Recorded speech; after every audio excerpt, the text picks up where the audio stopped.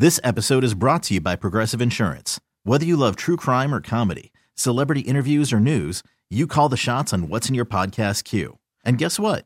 Now you can call them on your auto insurance too with the Name Your Price tool from Progressive. It works just the way it sounds. You tell Progressive how much you want to pay for car insurance, and they'll show you coverage options that fit your budget. Get your quote today at Progressive.com to join the over 28 million drivers who trust Progressive. Progressive Casualty Insurance Company and Affiliates. Price and coverage match limited by state law. I'm Sandra, and I'm just the professional your small business was looking for. But you didn't hire me because you didn't use LinkedIn Jobs. LinkedIn has professionals you can't find anywhere else, including those who aren't actively looking for a new job, but might be open to the perfect role, like me. In a given month, over 70% of LinkedIn users don't visit other leading job sites. So if you're not looking on LinkedIn, you'll miss out on great candidates like Sandra. Start hiring professionals like a professional. Post your free job on linkedin.com/recommend today. Let's ride with Touchdown Denver. Touchdown Denver. Hosted by Nick Ferguson and George Stoia. All right, everybody, we're back from that quick break. And Nick, I hinted at one candidate that I think you like, and this is just me reading into your Twitter, really. I've been reading your tweets lately. But it seems like you like Jerry Rosburg quite a bit. Do you think that they should consider Jerry for the head coaching job, possibly? Well, obviously, based on his short body of work, they should talk to him about staying on the team in some capacity. Would he want to remain on the team as a head coach? He might, because every coach dreams of one day. Well, not every coach. Let me take that back. Some coaches dream of being a head coach, and Jerry's been in the game for a while and just kind of got his opportunity by default with Hackett being fired. And looking at how the team responded to, the situation and him being the head guy. And I'll say this, there were words that there were players who were upset about putting on the pads last week, but Jerry silenced that and said, nope. I mean, I don't know where you're getting that information from, but as far as I know, everyone was okay with what was going on, and he wanted to see the team in pads. And look, there's a part of me that would like to see Jerry get that opportunity, but once again, we're still talking about, well, who's your OC? So I would suggest that no matter who comes in as the head coach, keep him on in some capacity, maybe as a consultant or even as a special teams coach. That was kind of his forte when he was with Baltimore for so many years. And we saw a better performance. No, we didn't see a kick to return for a touchdown, but we saw a better performance out of special teams. So maybe that's the kind of role to have Jerry Rosburg in when the new coach comes in. 100%, Nick. I'm right there with you. I don't think he should be considered for the head coaching job. I'm not sure he even wants the head coaching job. He's kind of made that clear that these 2 weeks he's approaching them, in a way that's, trying to plant seeds, I think is the words he used, for the future. But if I'm Greg Pinner and George Paton, I'm going to Jerry Rosburg at the end of this season and whoever comes in as head coach and saying, hey, here's a blank check to coach our special teams, because on Sunday, Nick, that's the best special teams performance the Broncos have had in a game, I think, in several years. Correct me if I'm wrong, but I just the way that they were able to obviously get a big turnover that set up a touchdown, you get the blocked field goal right before the half. The return game, the first return wasn't great, but the rest of the game it seemed to work well. Coverage was really good. So I don't know, man. He was able to fix the special teams, it seemed, in 1 week. Imagine what he could do if he's actually the coordinator the entire year. And he talked a little bit about what he wants to see out of the special teams unit, these final couple weeks. And so we have some audio here, him talking about the special teams. And also, Nick, I want to get into this a little bit. Talked about Montrell Washington and sitting him, making him inactive this last week. Here's Jerry Rosburg talking about that, and then Nick, I want to react to that. He's a young player, and he needs to take those skill sets and develop fundamentals. I've been working with those returners on the side during the course of this week, as have other coaches, and he improved. He made some improvements. Now, the roster just laid out in such a fashion that we wanted a certain set of players up in the entire roster for that game, and his contributions were not as significant as others to me, and I made that call. Nick, what's your reaction to that? And do you think we're going to see Montrell Washington in the final game of the year? Well, that was a definitely telling statement from Rosburg when you look at Montrell Washington. And he just said, as far as his skill set, basically what he was saying to me and what I interpret was he was just a guy who he felt was just his specialty was just on special teams. And going into a game of that magnitude against Kansas City, where you were trying to come away with the win, you needed more guys with a better repertoire, because we saw Kendall Hinton at the return after Marlon Mack was back there. We saw Jalen Virgil running down on special team as well. And this is where Jerry Rosburg, he understands, and I understand this as a guy that cut my teeth in the league. You want guys who have versatility, guys who can play both offense, defense, and special teams. And he just felt as though there was a little limitations in Montrell right now, because Montrell wasn't really used in the offense as much. And when he was used on these gadget plays that simply didn't work, right? So he wanted to sit Montrell down. And sometimes in that situation, when the coach sits you down, you have a lot of time to reflect. Hopefully, you when you start to think about some of the things that transpired over the season, George, you're not getting into your head where you're thinking, okay, that you cannot play this game. And Coach Rosburg was saying he was working with Montrell and the returners on some of the basic fundamentals, because it takes a certain mentality to play special teams, because Montrell, once again, he was only returning kicks. He wasn't an intricate part of the offense, and he wasn't running down the field on any other special teams. So it was just like, well, we have a guy who only can do one thing, but we have other guys on this roster who are hungry, who could do a multitude of things, and that's what he needed. He needed an army going into Kansas City, not just one guy, just with one specialty. Yeah, and Kendall Hinton's obviously the ultimate Swiss Army knife, right? I mean, he can do everything, and so you got to have him active. And obviously, he was coming off the hamstring injury. But the thing for Montrell, Nick, one, I hope it works out for him because he's a great kid. I mean, obviously, one of the best guys in the locker room that I've gotten to know. Always has an upbeat attitude. Always wants to help the team any way he can. You can sense that from him. But I think he has some maturing to do, right? I mean, he's a young guy. I think he needs some more experience.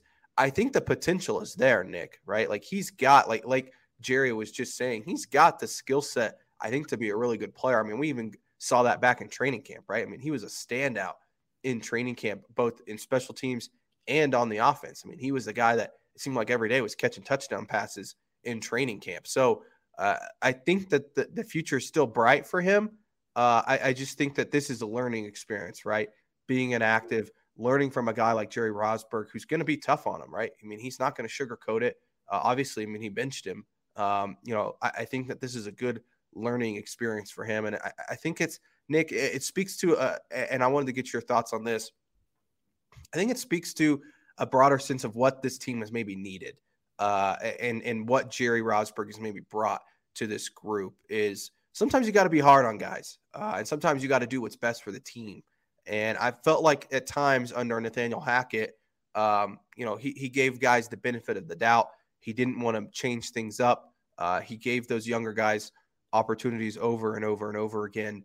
When sometimes you just have to be the tough guy, right? The mean coach. I don't know if that's the right term to use, but I feel like Jerry Rosburg has come in, shaken things up, and kind of been a little bit of a hard ass, Nick. And I think that's what this team needs. Well, there's nothing wrong with giving the player a benefit of the doubt, because everyone hits their stride when they're ready to. And as a coach, you want to see the best in every player, but at times you have to look at where you are as a team. You have to say, well, am I doing the best for this particular player? More importantly, are you doing the best for the entire team? And I want to make sure that, no one thinks as though this is kind of an indictment of Montrell Washington and his inability to play in the NFL. No, that's not the case. The kid's got skills. We saw them, but at some point in the season when you see maybe a guy may not be coming along as fast as you would like, and this happens with a lot of rookies, right? We see this all over. This is not just Montrell Washington. It happened to me as well. So that means as though you need to put someone else in there, because you have to be fair to a guy like Kendall Hinton. you have to be fair to a guy like Jalen Virgil and give them an opportunity to get on the field to show what they can do. And you hope that by doing that, you inspire Montrell to work on the weaker parts of his game so he can get back into the lineup. That's how you build competition. But this definitely kind of highlights another issue that was taking place with Nathaniel Hackett and his staff, not being able to identify that, hey, you know what? Maybe we need to bring Montrell along slower than we have, but we have to maximize the players on this team and give them an opportunity. Yeah, it just feels like, Nick, there's sometimes you've just got to, I don't want to say move on from a guy, but it was clear earlier this year that you needed to give someone else a shot at returning kicks. And I think they did. Was it the Carolina game where Jalen Virgil returned one kick and he fumbled on it? Yeah. So that obviously didn't work. But it was clear that punt returns, that they maybe needed to look at another guy. And Kendall Hinton, again, he's as sure-handed as it comes, it seems. Is he going to, score a touchdown on a punt return? Probably not. I don't know if he has the speed to do something like that, but he's not going to fumble. He's going to get upfield, right, and get however many yards he can, and he's going to catch the punt when he needs to. That was another problem with Montrell this year, where there's several times where he just let the punt go by him, and it ended up getting downed, inside the 10 or 5 yard line. Those things can't happen. So, I think that, again, it speaks to Jerry Rosburg coming in and shaking things up. So it's going to be interesting to see if he does that in other places, Nick, moving forward, or if that's just a special teams thing. I mean, it seemed like he made a couple special teams moves, but it is going to be interesting to see if he makes any other moves in this final. I mean, even the offensive coordinator situation, I mean, it call and plays, he makes that move. So it's been interesting with Jerry Rosburg so far, Nick. Well, sometimes when you are in the NFL organization and things are not going well, you have to change things up. Some coaches decide, well, we're going to change up the practice schedule, right? That's a start. But then you have to change up how you are teaching and coaching guys. Because when I think about the word coach, that means to teach, your ability to teach. There are a lot of former players who have a world of knowledge about this game, but they don't know how to teach. And that's a huge part of it. Can you identify an issue and can you go in and coach it up? But we've seen the practice schedule change, but did it really change the mindset of the players? I don't think so. And sometimes what you have to do, you don't have to be a coach that yells and swears at a guy. You don't even have to be the mean guy. The idea is that you bring a guy in, you sit him down, you have a heart-to-heart with him, and you're totally honest. Hey, listen, you're not exactly where we thought you would be at this point. So here's what we're going to do. We're going to insert another guy in the lineup to give you some time to develop. And as a player, that's not what you want to hear. But at the end of the day, coaches are hired to be fired. And we've seen a number of coaches fired here in Denver. And coaches have to make that decision knowing as though your livelihood is on the line. And yeah, you want to build a rapport with your players, but you want to be honest as well and tell them we're going to do what's in the best interest of the team. If you start to come along and we see you start to develop, then we insert you back into the lineup. But until then, we're going to put this person in because you're trying to win every single stinking game. Nick, you mentioned the practice schedule. I wanted to get your thoughts before we get out of here on them having padded practice last week. You mentioned it earlier too. If, it sounded like certain guys might have been upset about it. I think there was a report out there that they were. Then Jerry Rosburg said, no, I didn't hear anybody complaining about it. As a former player, what did you think about that? Did you ever roll your eyes at a padded practice during the week that you didn't want? And do you think guys were actually upset? Well, you know what? It was one of those things that was above my pay grade. If the coach said, we're going to be on pads, we're in pads. You may not like it depending on at what point of the season it is. But, I mean, you get over it. Once you get out there, you get over it because everyone's wearing pads. It wasn't as though where Curtis Martin wasn't wearing pads and I had to wear pads when I was with the New York Jets. It was like, no, we were all subjected to the same circumstances. We were doing live red zone tackling drills week 17 of the season right before we played the Baltimore Ravens. And yeah, did it seem a little ridiculous? Yeah, it did. But everyone had to do it. So when you think about this team and the level of toughness that they have not displayed, they displayed fight, but the level of toughness wasn't there. This was something I felt what was needed. And then when you look at the issues with the offensive line and being able to block, you need to see that because you're going to see that in the game.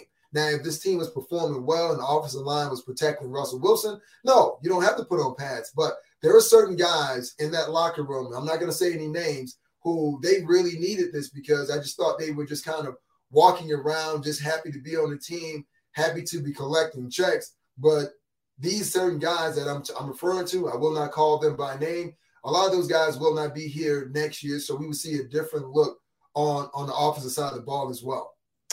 Yeah, I mean, I don't know anything about pads, no pads. I know when I was in high school, Nick, and I played football, we did padded practice every day. So I didn't even realize that was not a thing. It was part of the role for you, right?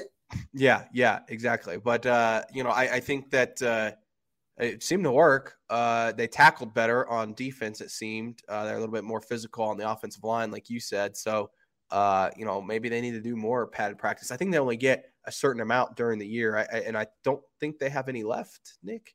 Is that right? Wait a minute. I didn't know it was like, okay, well, here is the list of padded practices. So pick and choose which one a la carte that you want to practice.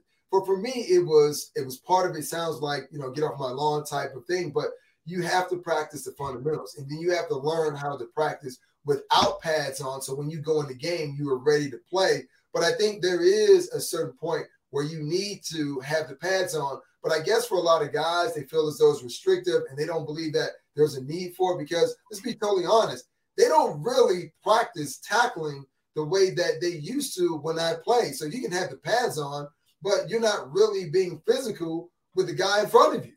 Yeah. Well, and I'm sure Jerry kind of said to them, hey, you guys just lost 51-14 and the physicality wasn't great out there. So we're going to have a padded practice. I think it was on Thursday last week. I can't remember. But anyways, interesting stuff. I don't really think it's a big deal. It's another one of those storylines that I think people in the local market have made it a bigger deal than it actually is. But always interesting this beat, Nick. So we still have plenty to talk about the rest of this week. Coming up on Thursday as the Broncos prepare for the Chargers. So we will get into that on Thursday. Final game of the year, Nick. We still have a lot of coaching search stuff. I'm sure more, rumors and speculation will pop up in the next couple of days. So we'll get into that stuff as well. But thanks to everyone for supporting the podcast. Make sure you guys like, subscribe, share it, and we will see you guys later this week.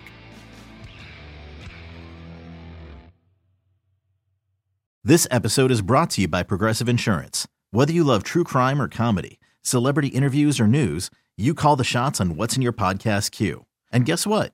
Now you can call them on your auto insurance too with the Name Your Price tool from Progressive. It works just the way it sounds. You tell Progressive how much you want to pay for car insurance, and they'll show you coverage options that fit your budget. Get your quote today at Progressive.com to join the over 28 million drivers who trust Progressive. Progressive Casualty Insurance Company and Affiliates. Price and coverage match limited by state law. Odyssey is giving you a chance to win a trip to London to see Taylor Swift at the Eras Tour. It's Tay in the UK. Hey, it's Taylor. Just download the free Odyssey app, log in and listen to a participating station for a minimum of 60 minutes to get your daily entry. And you could win a chance to fly off to London with 3 friends and see Taylor. I can't wait to see you at the Eras Tour in London. For more, go to odyssey.com/Taylor. Tay in the UK. It's on the Odyssey app. Thanks to Republic Records. This is a national contest.